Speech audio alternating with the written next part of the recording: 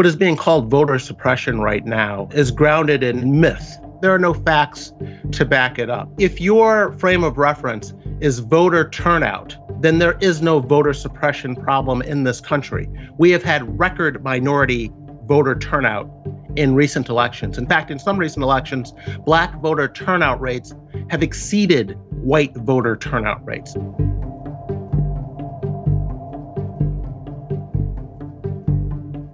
Over the last few years, we've seen renewed concerns about America's elections from both the left and the right. The left claims that non-white voters in America are disenfranchised due to racially targeted barriers to voting, most famously voter ID. The right claims that voter ID is necessary to ensure public trust in elections. My guest today is Jason Riley, a senior fellow at the Manhattan Institute and a columnist for the Wall Street Journal, as well as the author of multiple books, most recently Maverick, a biography of the iconic economist Thomas Sowell. I'm Georgia Howe with the Daily Wire. Let's jump right in.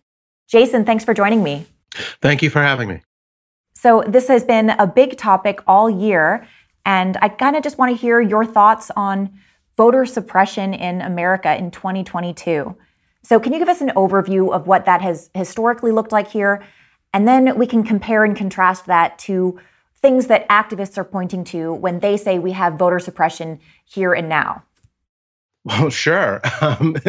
Poll taxes and things like that were what voter suppression used to look like in this country many decades ago. But the Voting Rights Act of 1965 passed, and it's one of those pieces of legislation that was tremendously successful. You know, in 1964, the year before it passed, Black voter registration in states like Georgia and the Deep South was in the single digits. Within 1 year of the 65 Voting Rights Act passing, in places like Georgia, voter registration for Blacks had grown to something like 60%. So you're talking about a piece of legislation that did a tremendous amount of good, did exactly what it was supposed to do, and so there's a big difference between what it used to look like and what it looks like today.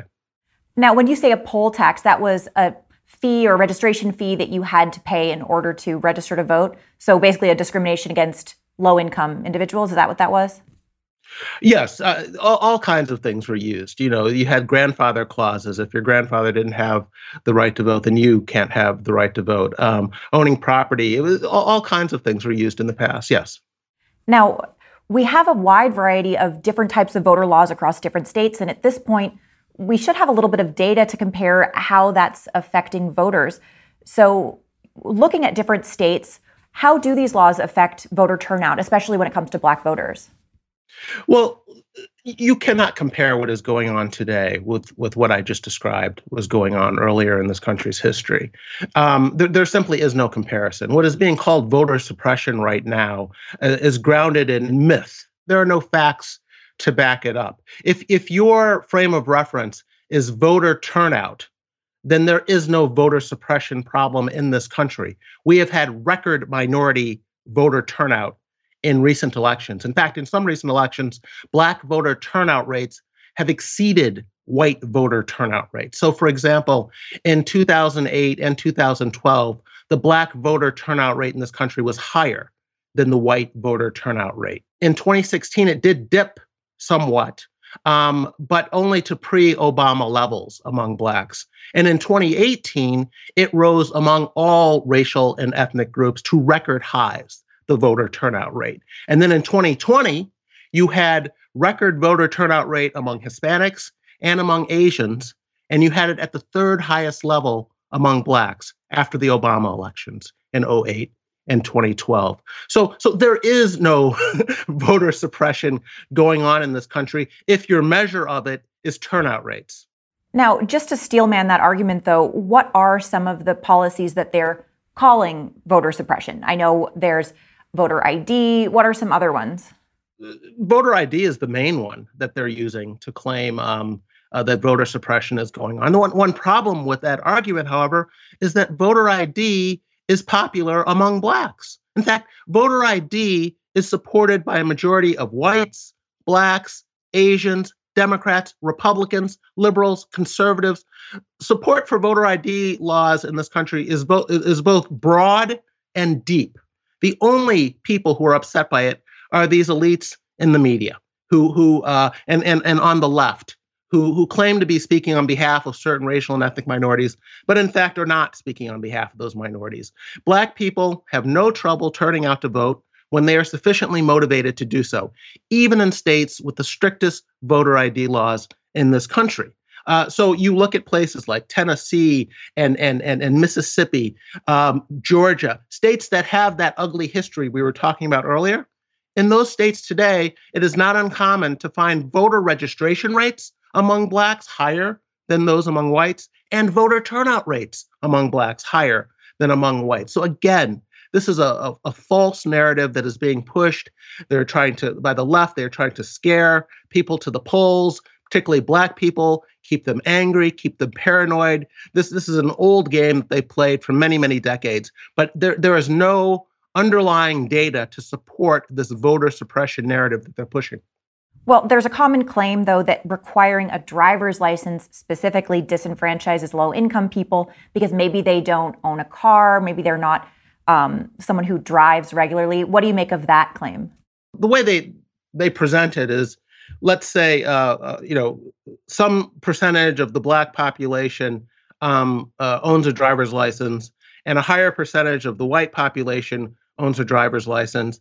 And therefore, if you make a driver's license requirement the standard for voting, you will disenfranchise blacks.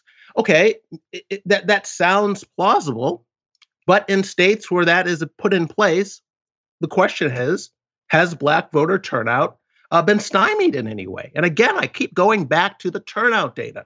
We can talk about what these laws might do or could possibly do in theory, or we can talk about what has actually happened after these laws have been put in place. And as I said, blacks find a way to vote when they are sufficiently motivated to do so. We've seen that in election after election after election. And so we don't need to turn to theories or what might happen or what could happen. We should look at what has actually happened. What is the track record in these states that have put these ballot security measures in place? And often case, the state will hand out IDs for voting for people who do not have a driver's license. They will make it possible for people who don't have a driver's license or whatever federal ID they need. They'll find a way to help these folks. And whatever laws are passed always include some way to help people who don't have what they need to vote. But again, this always comes back to what is the turnout? What do the turnout numbers show? And the turnout numbers are what they are. Now, how do other countries manage this? So are ID laws being phased out in other countries, high-functioning democracies, think Europe, Canada, Australia? Is it considered a civil right for people to vote without an ID in those countries? How do we compare? I haven't looked at the international data on this. I know in some countries, you're required to vote by law. And in America, that is not the case. But I do know that some countries do require voting. But I haven't done a country by country comparison of how people in the U.S. vote and how people in other places vote. Now, on the flip side, there are advocates for voter ID laws that say that unaccountable votes or votes that were cast without an ID actually suppress the weight of legally cast votes. And so would you say those concerns are warranted? What are your main concerns for American elections? Well, I think the people who are claiming this to promote ballot integrity here, I think we have to take those views seriously. I mean, this is a deeply divided country, very evenly split. I mean, no one's winning elections in landslides here. So I think ballot integrity is something that we should take seriously. But again, if you're going to go around using terms like voter suppression, you should have some data to back it up and not just hypotheticals. And I keep looking at turnout data, including among blacks, and I see it going up. And it's a trend that predates Obama, by the way. These black voter turnout rates have been climbing steadily since the mid-1990s. So again, when blacks are sufficiently motivated, they turn out to vote. And if you're going to claim that the franchise is in jeopardy or make other alarmist claims, you should have something to back it up. In 2013, the Supreme Court decided that that these states that with a history of voter suppression had in fact cleaned up their act, and that voter suppression was no longer a problem in these states. So these were states that had to go to the federal government for permission to change any voting protocols that they had in place. And the Supreme Court said that's no longer needed. And they used data to back it up. And the data they used was the voter turnout and voter registration rates in recent elections in this country. And that's what I continue to point to. Now, if the data isn't there, why is there so much weight behind this narrative of voter suppression? Well, this is part of, I think, a larger push on the left, particularly among civil rights groups, to continue pretending that it's 1964. I mean, that's what they do. In their minds, America's made no progress on race in this country. And they push that narrative because it helps them. They do it out of self-interest. It keeps them relevant. If you're a group like the NAACP or Black Lives Matter, you can't acknowledge that racial progress has been made in this country, let alone a lot of racial progress in this country, because it makes you obsolete. It does not help you raise money. It does not help you stay relevant to our current debates. Therefore, you pretend that nothing has changed, that blacks are still facing the same types of problems they faced 50 and 60 years ago, when in fact, we all know that the real true civil rights battles have been fought and won in this country. But these groups will never acknowledge that because they want to stay relevant to the current debate. They want to continue to fundraise, and this is how they do it. And it's also how the Democratic Party turns out its base. It keeps blacks and other minorities paranoid and angry by telling them things like the other side is going to take away your right to vote. But there is a Voting Rights Act in place. Anyone who thinks they are being denied unfairly the right to vote can sue, and there is a pathway to do that. Nothing has changed. The Voting Rights Act is there. It's not going anywhere. And so people have legal recourse if they truly believe their vote is being suppressed or they're being denied access to the ballot. All right, last question.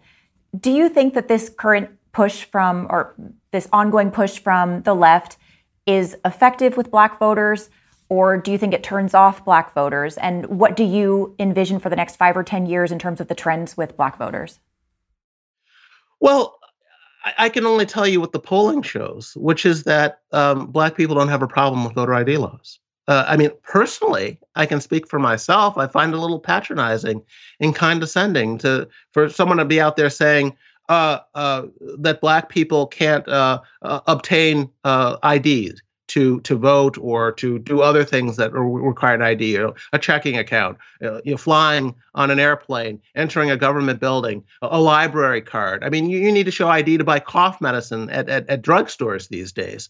And the idea that blacks are incapable of coming up with a way to obtain the identification and do the things they want to do, including to vote, I find condescending and insulting. And I think there are a lot of black people out there who agree with me. But I can tell you, I can show empirically through the polling that blacks do not have a problem with these laws. But neither do most Americans. Again, this is a manufactured issue. This is not something borne out by the data.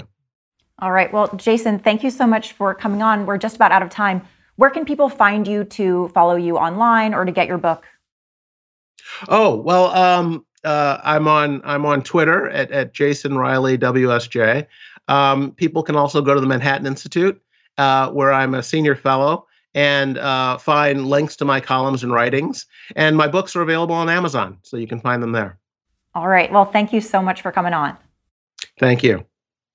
Well, folks, that's the end of today's Office Hours. If you enjoyed this conversation with Jason Riley, make sure to pick up a copy of his book, Maverick, or follow his work at the Manhattan Institute and the Wall Street Journal.